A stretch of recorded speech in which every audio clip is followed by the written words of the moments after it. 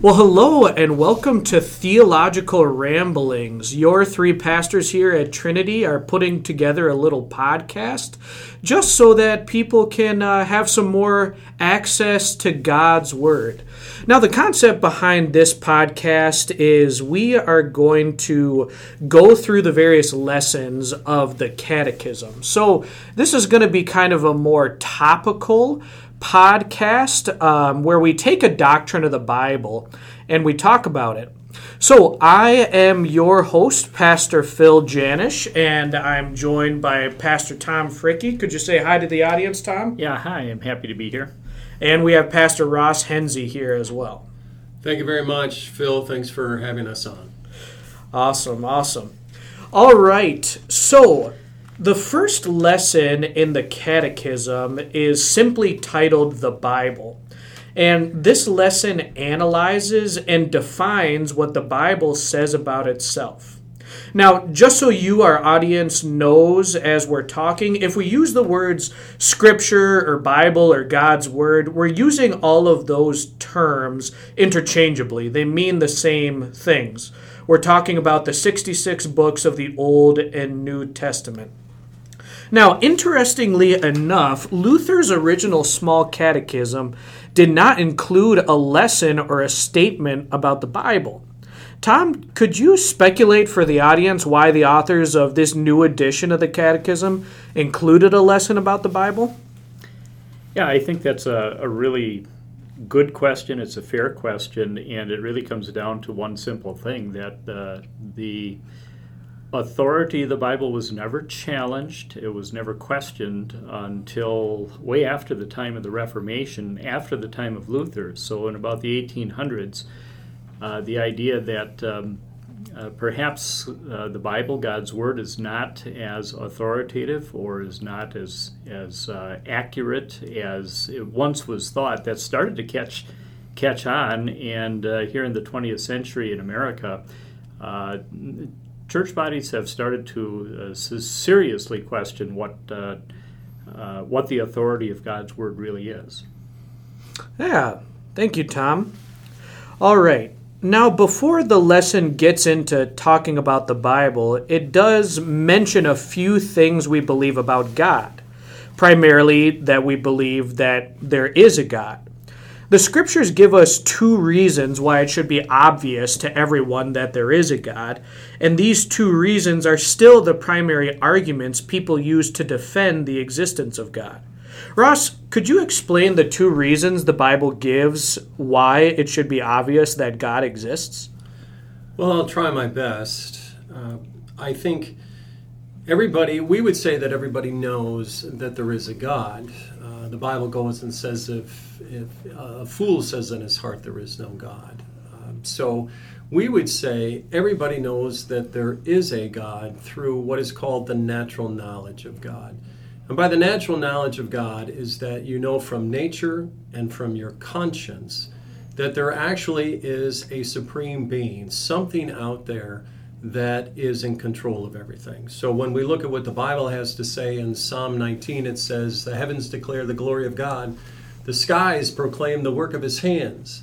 And so if you've ever seen a beautiful sunset, if you've ever sat in the woods, if you've seen an ocean, if you've ever looked up at the night sky and seen all the stars there, I mean, you cannot help but be affected by the majesty of this creation. And to think that this all came together purely by chance just doesn't even seem logical. So take a look at the world around you, nature around you, and it lets you know that there's someone out there.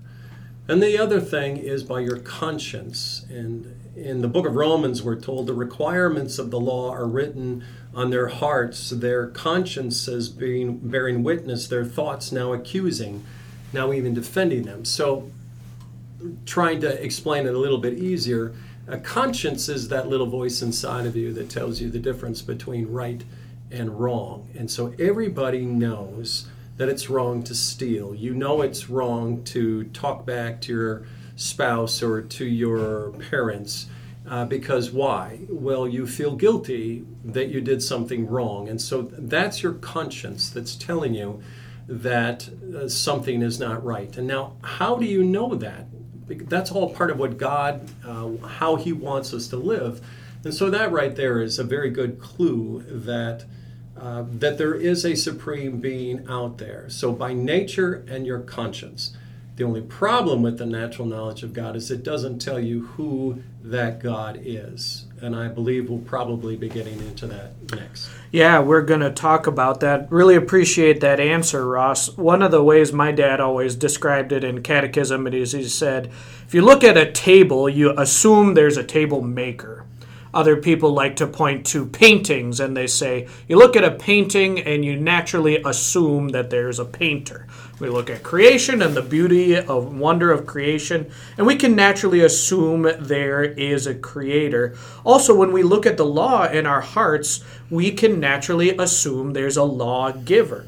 So, but as Ross mentioned, the natural knowledge of God can't tell us everything.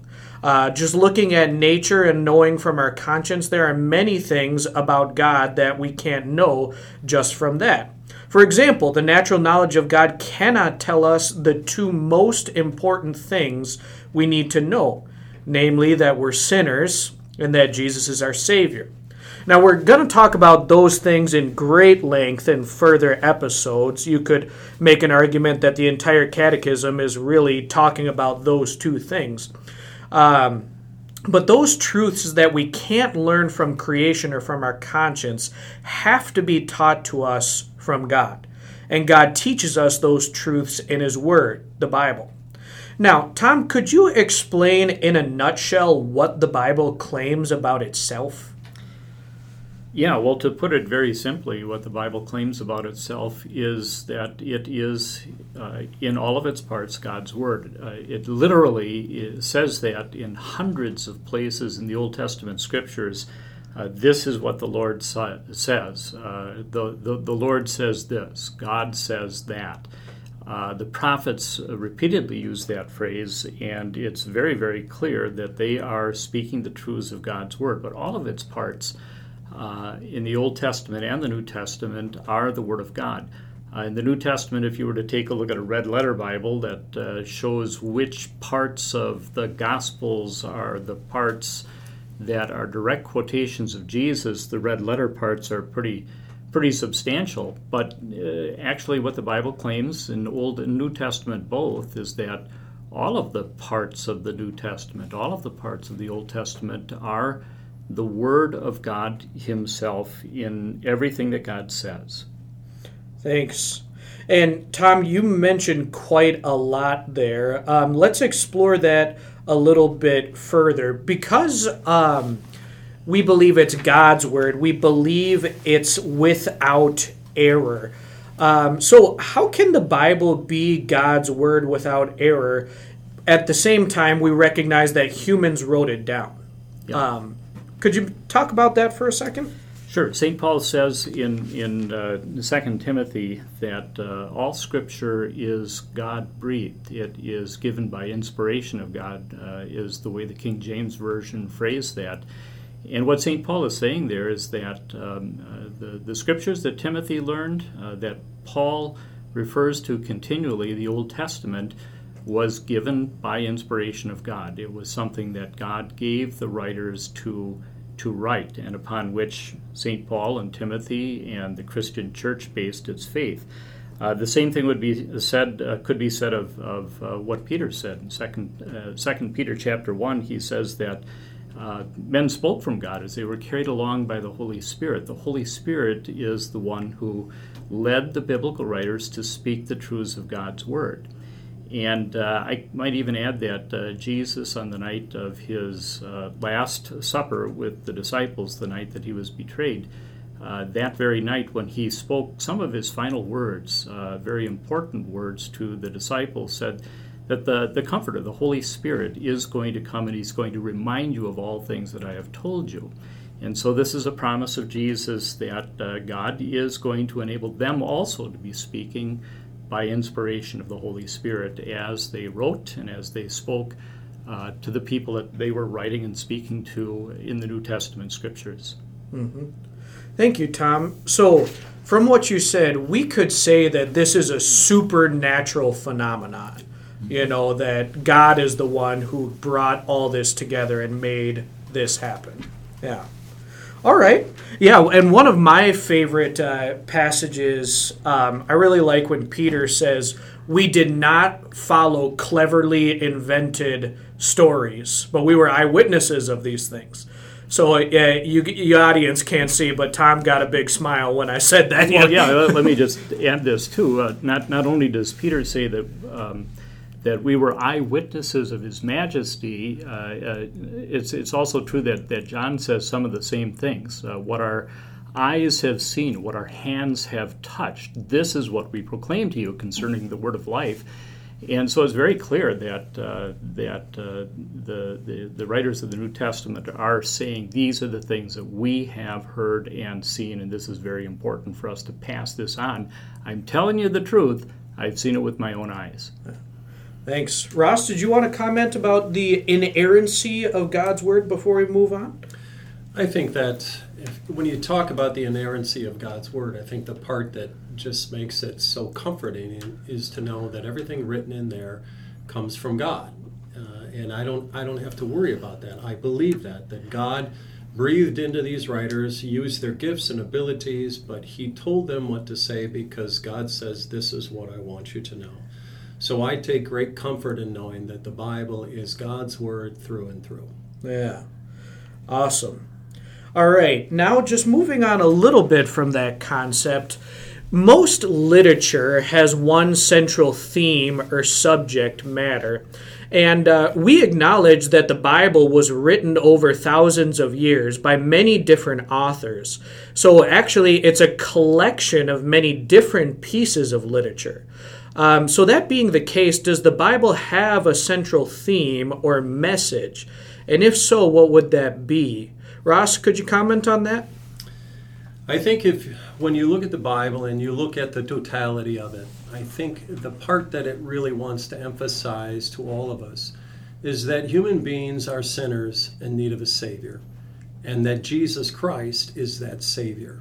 So all of Scripture really revolves around the promise of Jesus Christ, God's own Son, coming into the world, coming to save you and me. And then the great part is the promise that He's going to come again and take us home to live with Him. So if you had to add it all up, it's all about Jesus. And Jesus is our Savior. It tells us exactly how He came to fulfill God's plan of salvation to save you and me. Yeah. And Jesus Himself gave us that interpretation method in various places where, for example, He says, talking about the prophets and God's law, He says, these are the scriptures that testify about me. So He gave us that interpretation method and acknowledged that ultimately the central theme was, as you said, sin and then about Jesus. So those are some of the main points in the first lesson of the Catechism. Now that we're end of our time here, Ross and Tom, what is your one big takeaway, or what is one thing you'd like to add for the sake of our audience? Tom, we'll let you go first. Sure.